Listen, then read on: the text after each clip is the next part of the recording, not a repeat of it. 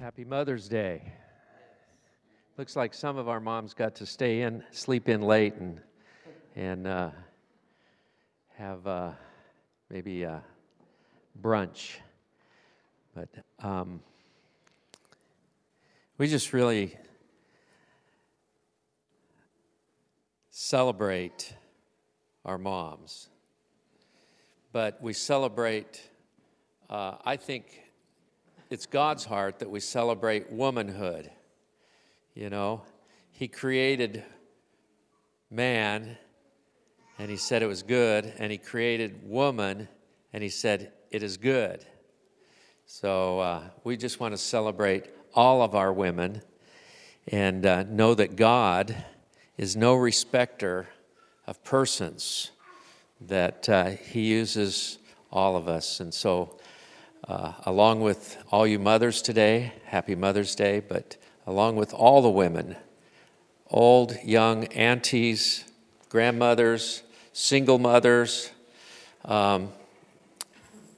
young daughters, you know, we celebrate you because God celebrates you. Amen. This time we'd like to take up our offering as a part of worship. We like to give to the Lord as He's placed on your heart to give. And so let's just pray over that offering right now. Thank you, Lord. Father, we just thank you for your goodness in our lives. Lord, we give to you from a heart of thankfulness this morning, and a heart that recognizes all good things come from you, and come from your hand because you love us. Lord, we ask that you make us faithful stewards of what you give us. In Jesus' name, amen.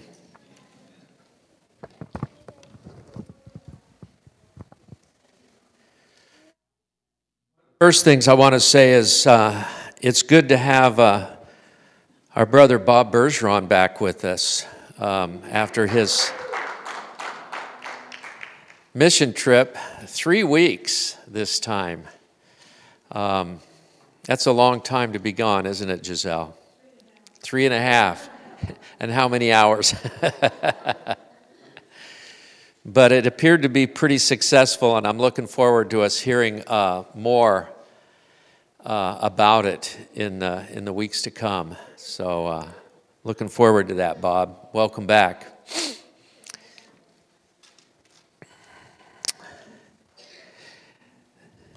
Before we dismiss the children this morning, I've asked our sister Liz if she would share a testimony with us.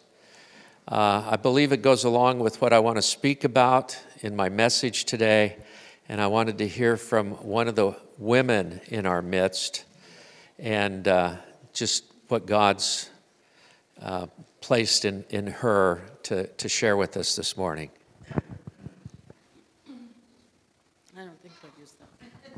Yeah, they want to hear it. You can hear me, can't you? No. It's hard to hold the book. I'll hold it for you if you want. That's okay. So, good morning. I'm not sure that it does go along with his message, but I was trying to decide several different things that have happened to me. Should I share about when the Lord did something particularly small for my children, or while I was trying to figure out how to make a living, or should I share something about Russia, or should I share something? I didn't know. And then I thought about, well, most recently, in 2012, I was at a place in my life where I didn't know how I was going to make it anymore financially. And out of the blue, here at this church, somebody came up to me and offered me an opportunity that I would never have thought it would, number one, be something I would want to do, and number two, that I would be any good at, and that is teaching piano in a prison. So I've had the great opportunity to be able to do that now since 2014, and I really, really enjoy it. It's been a great opportunity both for me It's just the right opportunity at the right time, and I'm very thankful for that opportunity. So then I was thinking about all of them. Which one should I share about? And so I decided to share about all of them. When I was in 2008 trying to make a living and not figuring, because I had never done that since I was like in my early 20s on my own. And so here I was driving down the road, taking my kids to the movies and thinking, wow, I'd really like to take them to the movies, but I want to teach them responsibility, you know. I have enough money to pay for this movie, but I don't want to. I want to teach them how to be responsible, and if they don't have enough money to go to the movies, then you can't go. And so we were driving down the road, and I was actually heading towards the theater, and something caught my eye. It was floating down out of the sky. Now, this is a true story. So it's floating down out of the sky. And I said, "What was that?" to Emily. And she goes, "I don't know." And I said, "Well, maybe we better find out." So I pulled over to the side of the road, and I said, "Get out of the car and see what it is." She goes, "Oh, I don't want to." And I said, "Get out of the car and see what's out there." And so she got out of the car, and she walked over, and it was a $10 bill. And with their money and the $10, they were able to go to the movies. So thank you, Lord. I mean, that doesn't happen every day, but it just was a testimony to me, a very small thing, that a mother's heart would be blessed that her dad in heaven would care about my children. And I don't even remember what movie they saw, but anyway. So he has just provided for me miraculously over and over. Another one that I really wanted to share about was in 2010. I had been the head teacher of a school, and for financial reasons, within 2 weeks after they did all the books and everything, they found out that there just wasn't enough money to continue at school. And I didn't have a job. And everybody else in the school miraculously got provided for. Just, it was amazing. Within 2 weeks, everybody that had been working at that school had someplace else to go that was even better financially for them than where they had been, except for one person, and that was me. And so I had tried to figure out where to go and what to do, and I couldn't. And up until that time, maybe 5 weeks before that, I really felt like the Lord had spoken to me through a lot of people. Be still, be still, be still. And I didn't know why I had to be still until I got that news. And so I tried to be still and just wait, but it was a little bit like that. And they decided to keep one of the classes that had been part of the school and one of the teachers. And so I walked up to the hill to talk to this teacher to just say goodbye. And she said, "You know what? I just don't feel like this job. I don't think this is my job. I don't think this is for me." And I didn't know what to say. And she said, I just feel like I need to move on. So I didn't say anything to anybody or to her or anything. I just let her make her own decision. And she walked into the office later on, I found out, and went ahead and quit. And so they offered me the job. And because of that job, then I was able to have a piano studio.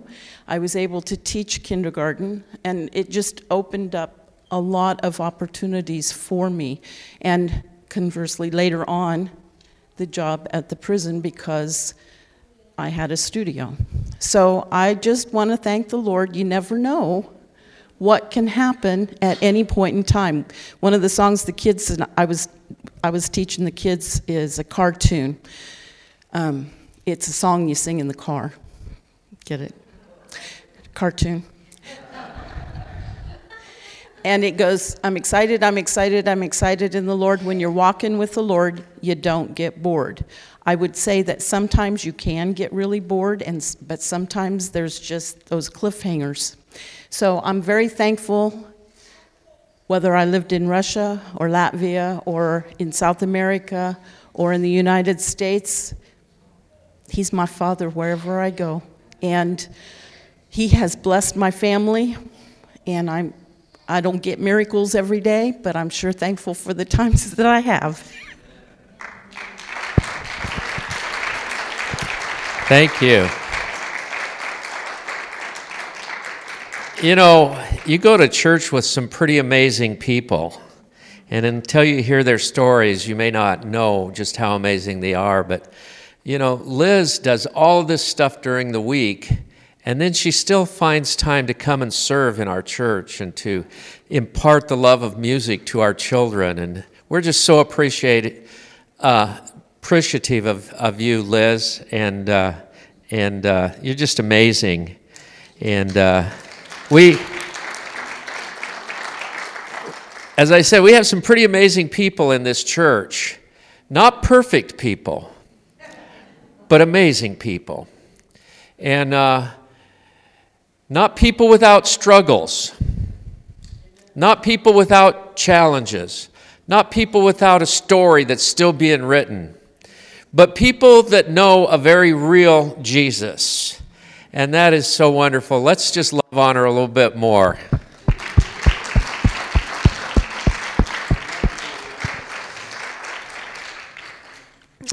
And with that, she would like to take our children to music class.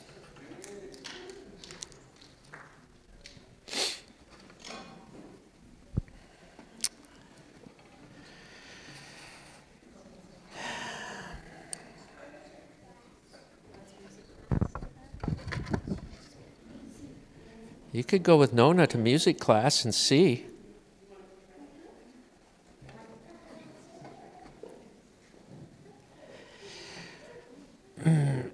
You know, as we listen to Liz's story and we think about our own lives, you are a living epistle being written and read by all men. And in some cases, you are the best version of the gospel written for someone. I think in specific, mothers and your children, and grandmothers and their grandchildren, and aunts and their nieces and nephews, and just all of that together, you are the best version of the gospel that they may receive in their lives. I remember my grandmother. On my way to Alaska, I decided to move out of LA, go to Alaska, start a new life. I stopped and visited my grandmother on the way. And she said to me, "Mark, when are you going to get married and settle down?" And I said, "Well, Grandma, someday when I meet somebody like you." And she says, "You'll find him in church." Now, I didn't meet my wife in church, but it didn't take her long to drag me there. And for that, I am so grateful. But I think of my grandmother as probably one of the best representations of a living gospel to me. You know, we would stay with her in the summer, and she would send us to Vacation Bible School. And one of the things that would stand out to me was every time we would come home, she made the best carrot cake. And she would have carrot cake available and prepared for us.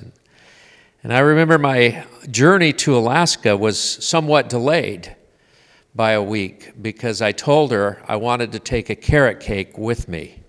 And she really took her time making that cake. I think she wanted us to stick around for a while. But being it's Mother's Day, I want to celebrate, as I said earlier, not just mothers, but womanhood in general. Celebrate every lady, the single mom, the young lady, the married mom, the divorced mom, the grandmother, and celebrate what God has done when he said he made woman in his image, in his likeness, and he looked at her and said, "It is good." And so with that in mind, I think it's good to draw from women in Scripture. And this morning I want to draw from the book of Esther. The Bible accounts show us that we can draw a lot of wonderful examples of women in the Scripture.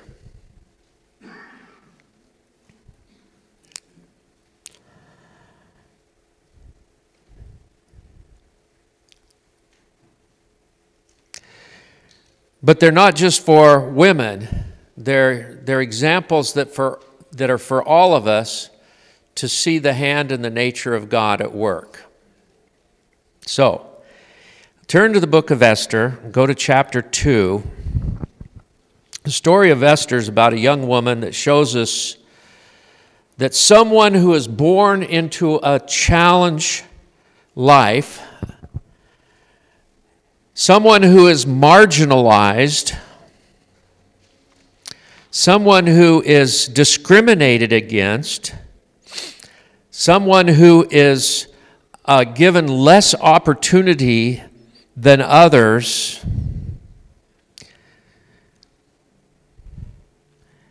can still be used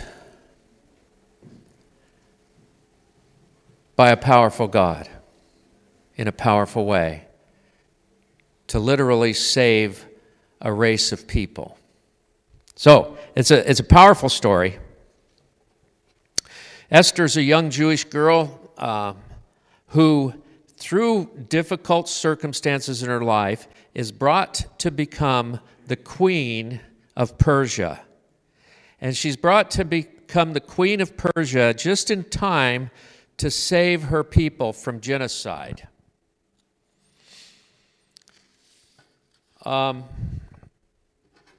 This story, I think, could be used to come directly from the headlines of our news today. It's a story of extreme prejudice. It's a story of racism. It's a story of hate to the point of wiping out an entire ethnic group. Secondly, it's a story of a misogynistic approach to women. They are subjugated, they are objectified, they are used, and they are trafficked. And you can look at our headlines today and see that, wow, this is a message that's very relevant today. It's a story about politics over principles. It's a story about people who are trying to do the right thing in the middle of everything that's going wrong. And in this story, there's four main characters. There's Xerxes, who is the king of Persia. He's recently banished his wife, divorced her, Vashti, because she didn't show up to his party after a 3-day bender. He went on a 3-day bender with all of his buddies, and then he wanted his wife to come in. He called for his wife to come in so he could show off his wife, his trophy, this beauty. She was a beautiful woman, and he just wanted to show her off to all of his men friends. And she says, "Not going to do it." So we've got Xerxes, the king of Persia. We've got Vashti, a minor role. Often she's looked at by scholars that look at these scriptures as a woman that was belligerent and disobedient and didn't want to obey her husband. But I don't believe that's the case at all. I believe she's a woman that decided, I'm not going to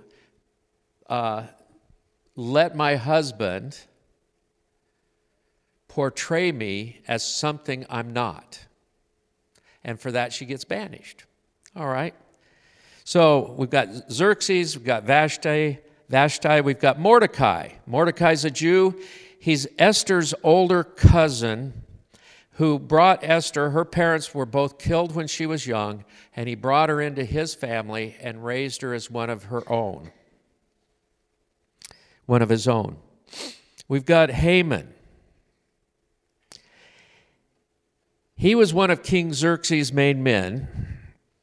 He's power hungry. He gets upset with the use of his power. There's one man that won't bend his knee to him and pay him homage. He gets upset with him, and because he's offended and upset with one, he's willing to wipe out the whole race to get to him. He's willing to destroy over his offense to get to this one person to make his point. You know, to take a little diversion, the other night we had a Bible study with a group of us guys just get together to share a meal and look at the Bible. And we studied Psalm 51. And in Psalm 51, and then I thought it was interesting, we went to a meeting Friday night in Anchorage, and there was a black preacher. And the way I know he was a black preacher is he told us he's a black preacher. I would have known it without him telling me that, but it was good that he made that clear. And he used Psalm 51 and the story of David. The Psalm 51 is the story of David and David's disobedience and the taking of help me out, Bob. Somebody else's wife, and sleeping with her, and he finds himself caught. Nathan the prophet comes and exposes him, and he finds himself caught now with a heart that has been separated from the joy of his salvation, from his closeness with God. And so basically what David had, he says, create in me a clean heart, O God, in Psalm 51, and renew a right spirit within me. What David had was a heart problem. What so many times we as people have is a heart problem. Our heart, something happens and we separate. We have a heart problem. This man brought out that the church in general has a heart problem. He was talking about holiness. Holiness is not the skirt's length that you wear, or the hat that you wear, or the way that you show up in church, or what denomination you belong to.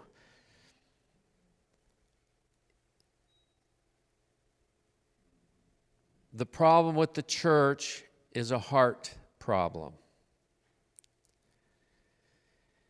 David, as he cries out to God and he says, create in me a clean heart, a new heart, and renew a right spirit within me. He says, once that's done, as you read on down through chapter 51, once that's done, he says, then I can lead transgressors in the way. See, I think so often we want to correct the unbeliever. We want to correct the world. We want to show the world where their sin's at. And we haven't dealt with our own heart problems.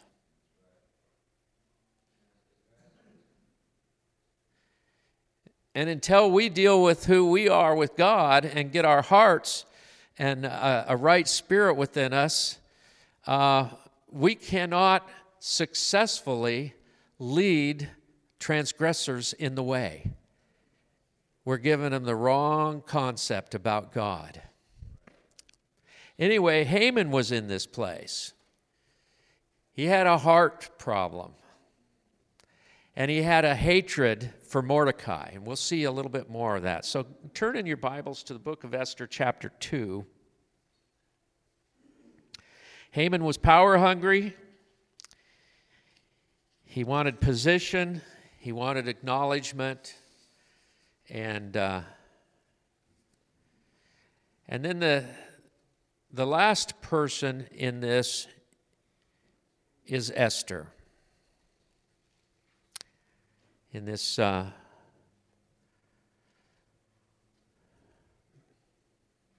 story, Esther, a young girl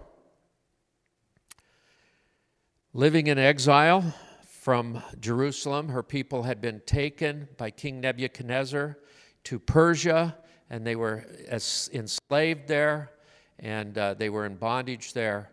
At one point in time, many of them were released to go back to Jerusalem. But Esther, for whatever reason, she lost her parents when she was young and taken in by her elder cousin Mordecai into his family. They stayed in Persia.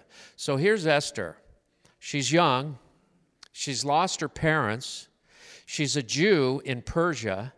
She's not enough Persian to be accepted, and she's not enough Jew to be accepted by her own people, because the people that stayed in Persia that were Jews were looked down on by their own people that went back to Jerusalem as saying, "What's wrong with you?"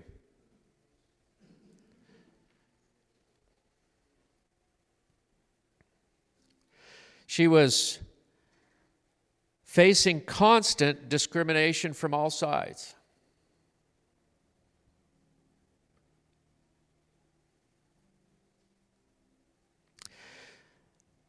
So the picture we get of Esther is, here's this young girl who's facing enormous difficulties. All right, we getting the picture? She's facing enormous difficulties. You know, as we listen to the testimony of our sister Liz today, facing difficulties, facing challenges, yet she saw the hand of God working in her life. That's what we're going to see here in the book of Esther. So Esther's got enormous difficulties. She's orphaned. She's an outcast. I am grateful to God that He uses the most unlikely people. I'm grateful to God that He does not use us according to our pedigree. He does not look at your pedigree and say, oh, okay, you made the cut. Okay, you're fourth and fifth generation Christian. You're okay. You go to the right denomination. You're okay. He does not look at your pedigree. He looks at His pedigree, and His pedigree is this. Did you open your heart to Jesus Christ? And are you covered by His blood? That's the pedigree of God. The pedigree of God for you to be used in His kingdom is open your heart to Jesus Christ and be covered by His blood.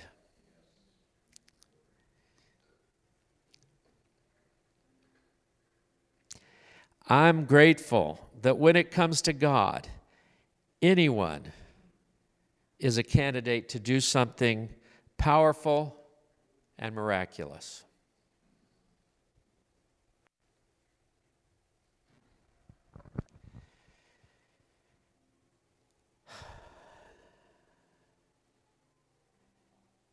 To the extent of Esther, we see a person who is in a very, as you view her life, a weak person, a weakened position. But God shows Himself strong in her life. It is God's strength, not your weakness, that should either enable you or disable you. It's God's strength that does it all. So here we are, Esther chapter 2. We get the picture that Xerxes has decided to do away with Vashti. He divorced her, he put her away, he banished her, and So let's go to chapter 2, verse 1. But after Xerxes' anger had subsided, he began thinking about Vashti and what she had done and the decree he had made. So his personal attendant suggested, "Let us search the empire to find beautiful young virgins for the king. Let the king appoint agents in each province to bring these beautiful young women into the royal harem at the fortress of Susa. Hegai, the king's eunuch in charge of the harem, will see that they are all given beauty treatments. After that, the young woman who most pleases the king will be made queen instead of Vashti." The advice was very appealing to the king, so he put the plan into effect. Now, we have to also recognize that just before this took place, when the king was displeased with Vashti, he decided to legislate what women could do. All of his men got together and said, this isn't a good thing, what your wife did, so it might cause other women to do the same thing. And we don't want that to happen, so let's legislate that this can't happen. So that's where he exiled or banished Vashti, and so that's what's been in play, because the men were saying, what if other wives decide to rise up? What are we going to do?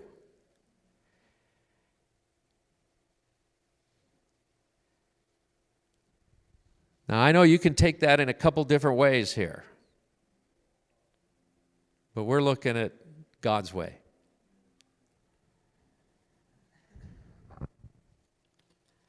Oh, where am I? Xerxes looking for a new king.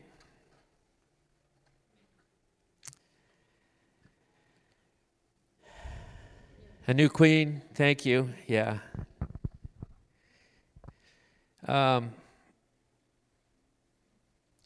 So they send out a call across the land to find beautiful young women and bring them into the royal harem at the fortress of Susa. I mean, these women were just literally taken out of their situation and put in another situation, much like sex trafficking today, all right?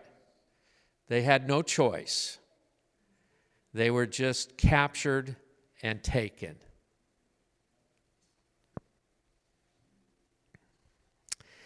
This advice was very appealing to the king, so he put the plan into effect. At that time, there was a Jewish man in the fortress of Susa whose name was Mordecai, son of Jair. He was from the tribe of Benjamin. He was a descendant of Kish and Shimei. His family had been among those who, with King Jehoiakim of Judah, had been exiled from Jerusalem to Babylon by King Nebuchadnezzar. This man had a very beautiful and lovely cousin, Hadassah, who was also called Esther. And when her father and mother died, Mordecai adopted her into his family and raised her as his own daughter. As a result of the king's decree, Esther, along with many other young women, was brought to the king's harem at the fortress of Susa and placed in Hegai's care. Hegai was very impressed with Esther and treated her kindly. He quickly ordered a special menu for her, provided her with beauty treatments. He also assigned her 7 maids, especially chosen from the king's palace, and he moved her and her maids into the best place in the harem. Esther had not told anyone of her nationality. That's an important point to remember. And family background, because Mordecai had directed her not to do so. Every day, Mordecai would take a walk near the courtyard and the harem to find out about Esther and what was happening to her. Before each young woman was taken to the king's bed, she was given the prescribed 12 months of beauty treatment, 6 months with oil of myrrh, followed by 6 months with special perfumes and ointments. When it was time for her to go to the king's place, she was given her choice of whatever clothing or jewelry she wanted to take from the harem. That evening, she was taken to the king's private rooms, and the next morning she was brought to the second harem, where the king's wives lived. There she would be under the care of Shazgaz. I like that name. Shazgaz, the king's eunuch in charge of the concubines. She would never go to the king again unless he had especially enjoyed her and requested her by name. Wow.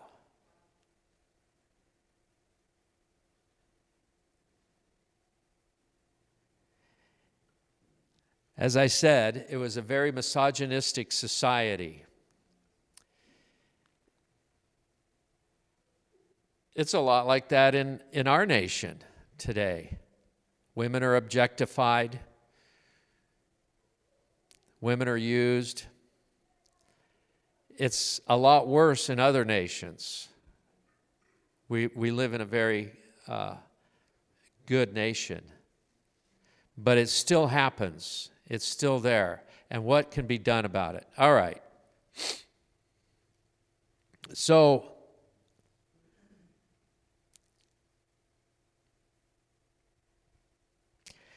over in chapter 4, verse 1, let's look at that.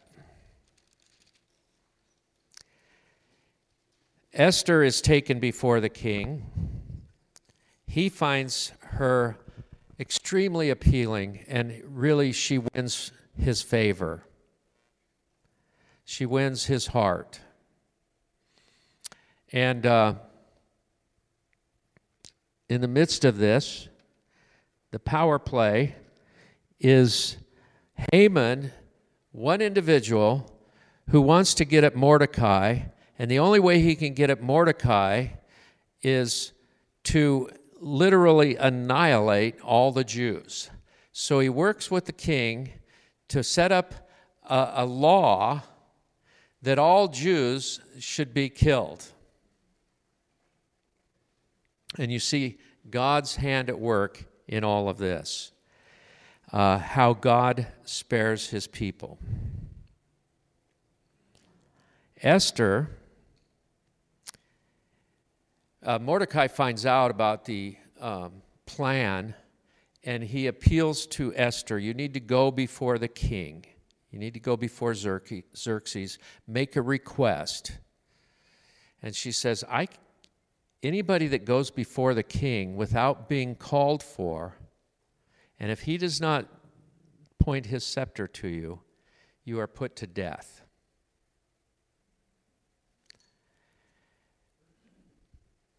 And Mordecai says, yes, but you need to do this. And I suggest you all read the book of Esther sometime in your week. You need to do this. Esther comes back with this. Have all the people fast and pray for 3 days. And I will do the same. And so she and all of her entourage that was there to serve with her, all of her handmaidens, did the same. They all fasted for 3 days. I find that interesting. You see, fasting is a very important thing. Fasting and prayer breaks strongholds. Now, this stronghold was one to annihilate an entire group of people. And she asked, fast for me.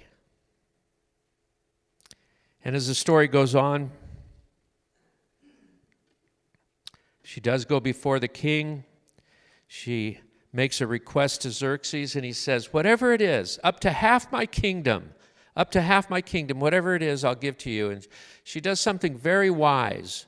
She says, well, tomorrow come to a special dinner I've prepared for you, and I'll tell you. And so he's honored as the king that his wife, his queen, would want to do this for him. And she says, bring Haman. along with you. And so Haman now is even more thrilled because he's getting even greater elevation in his offended, in his twisted, in his hatred, in all that he has going on in his heart. In the midst of it, it appears that he's getting elevated. And he's pretty happy about it. So they come to dinner, and the king says to Queen Esther, whatever it is, up to half my kingdom, it's yours. And she says, well, I'd like you to come to one more dinner, and then I'll tell you. It's a great story. So, and bring Haman with you. And Haman had made plans. He'd built a 70-foot pole, sharpened on the end, that he wanted to skewer Mordecai on. That was his plan. Publicly humiliate this man that would not honor him. In the midst of this, God reminds, Xerxes can't sleep one night, and he says, bring out the books of the law, bring out the chronicles of our history, and read them to me.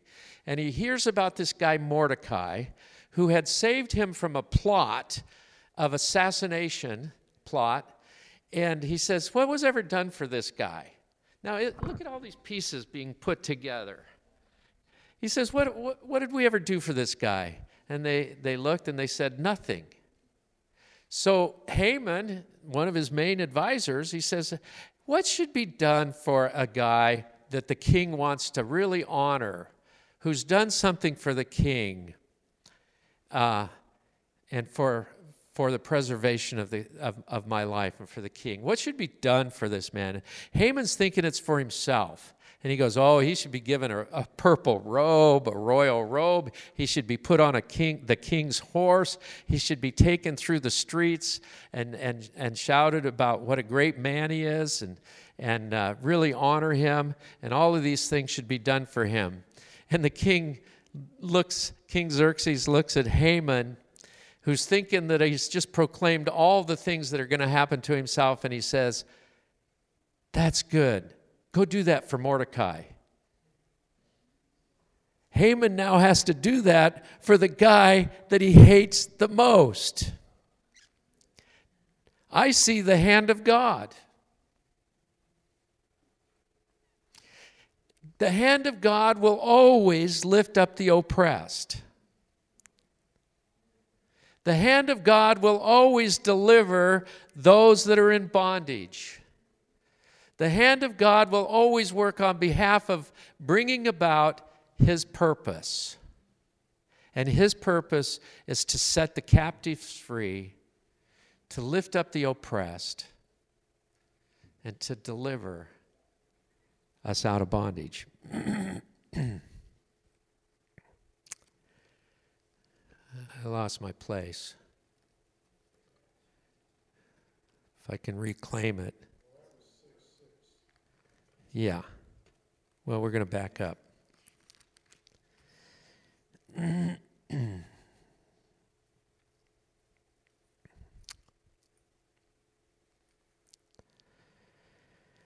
What I see in this story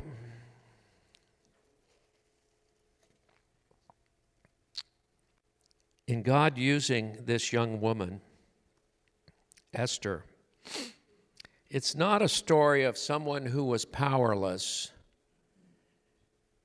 getting power. Because in reality, she never really had any power. At any given moment, her life could be banished and put away.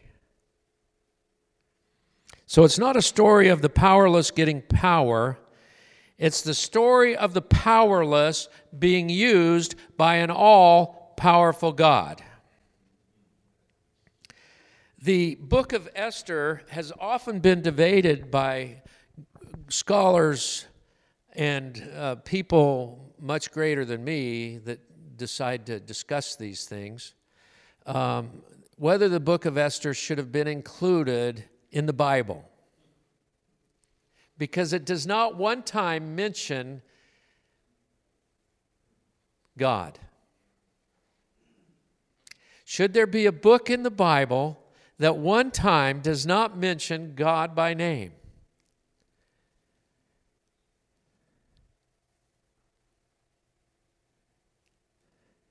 And yet, although it does not mention God by name, you see his hand completely throughout all of it.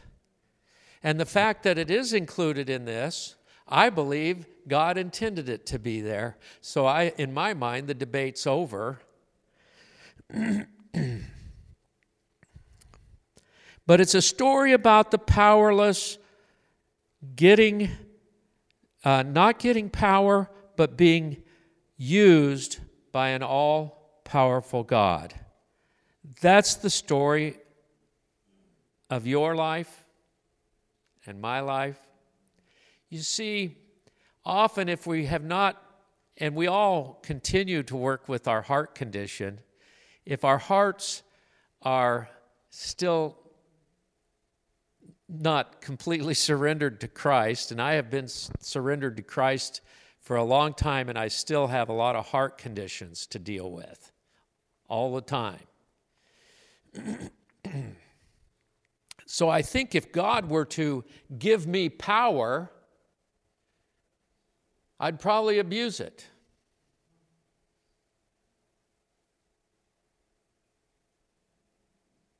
If all of a sudden you were taken out of your circumstance at your job, and think of the people you work with, and all of a sudden you were given supreme power over that organization, you might abuse it, because there's some people in there you'd probably like to remove.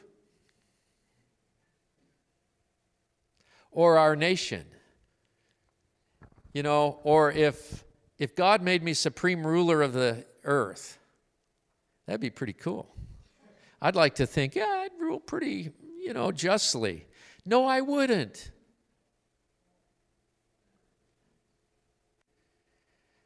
Be careful what you're looking for. Esther was not looking for power, but she was used by an all-powerful God to do very powerful, miraculous things that saved a nation of people, saved a race of people. God is writing your story.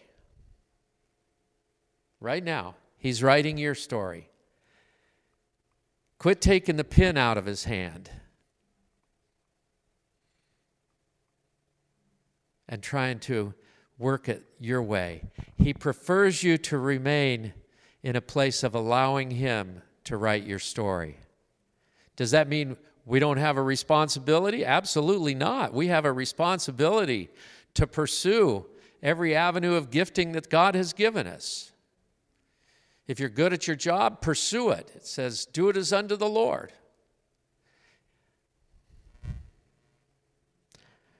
But it's about not being limited by our weakness,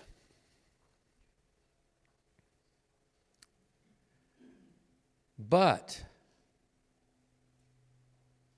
allowing for God to show himself strong. I heard this little bit, I think it fits. The other night we heard the statement, keep your eyes on the fruit, not on the giants. Speaking about when they were going into the promised land, all of them went and they said, whoa, the grapes are as big as grapefruits. The fruit there is fantastic. The land is flowing with milk and honey. The land is just great. It's wonderful. And they came back with a report of how wonderful it was. And all but two said, yes, but there's giants in the land. There's giants in the land. We can't go in. But two of them didn't see the giants. They saw the fruit. Esther didn't see the giants. She saw, my life is worth risking for the fruit that can be had. Because she said in that, though I may die, I'm willing to do this. Very important point. Her life was on the line. I think it's a powerful story of how God uses His creation, the creation of woman, to accomplish powerful, miraculous things and to change a nation. Somebody can say, okay, amen. I agree. At least the women should agree. Some of you men may be conflicted. What's he saying? That my wife has to no longer do everything I tell her?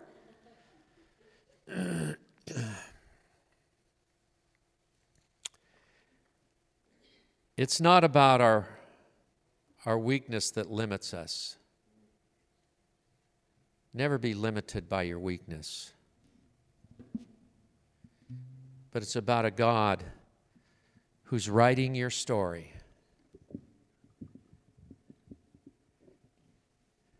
Let Him write it. Mothers,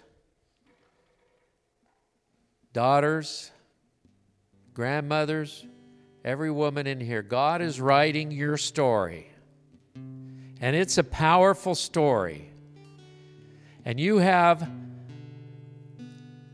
a tremendous influence on our next generation and the generation that we presently live in. Never consider yourself weak and saying, I cannot influence my world. But look at God's strength and allow Him to write your story. Amen? Let's all stand. Do we have a song?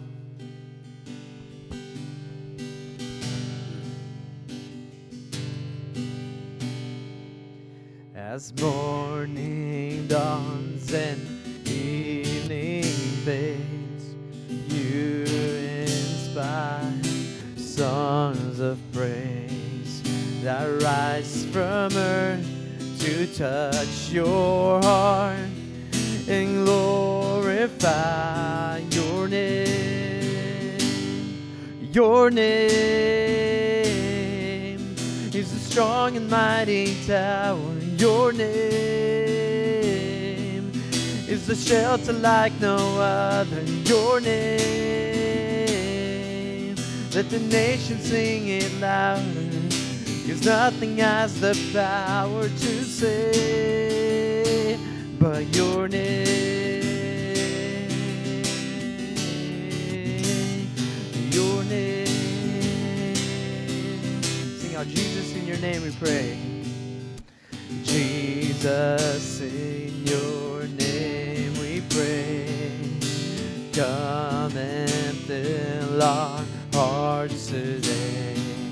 Lord, give us strength to live for you and glorify your name.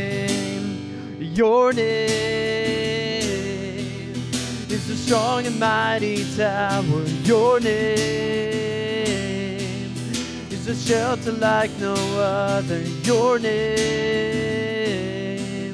let the nations sing it louder, 'cause nothing has the power to save. Your name is a strong and mighty tower. Your name is a shelter like no other. Your name, let the nations sing it louder, 'cause nothing has the power to save but your name.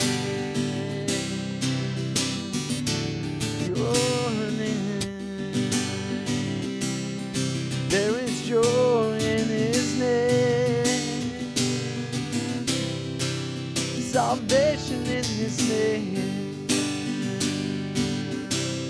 Sing out, your name. Your name is a strong and mighty tower. Your name shelter like no other. Your name, let the nation sing it louder, 'cause nothing has the power to save but your name.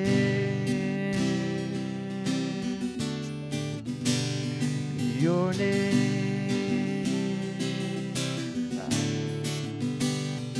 your name is a strong and mighty tower. Your name.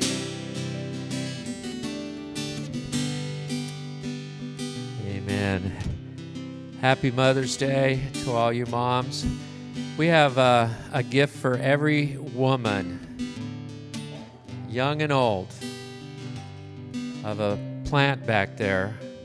Be sure and take one with you. It's a plant that will continue to grow, and I hope it will remind you that God is writing your story. And you're a living epistle, being being written and read by all of those that you come in contact with. God bless you. Have a wonderful day. Enjoy it. Take advantage of it to the full extent. God bless.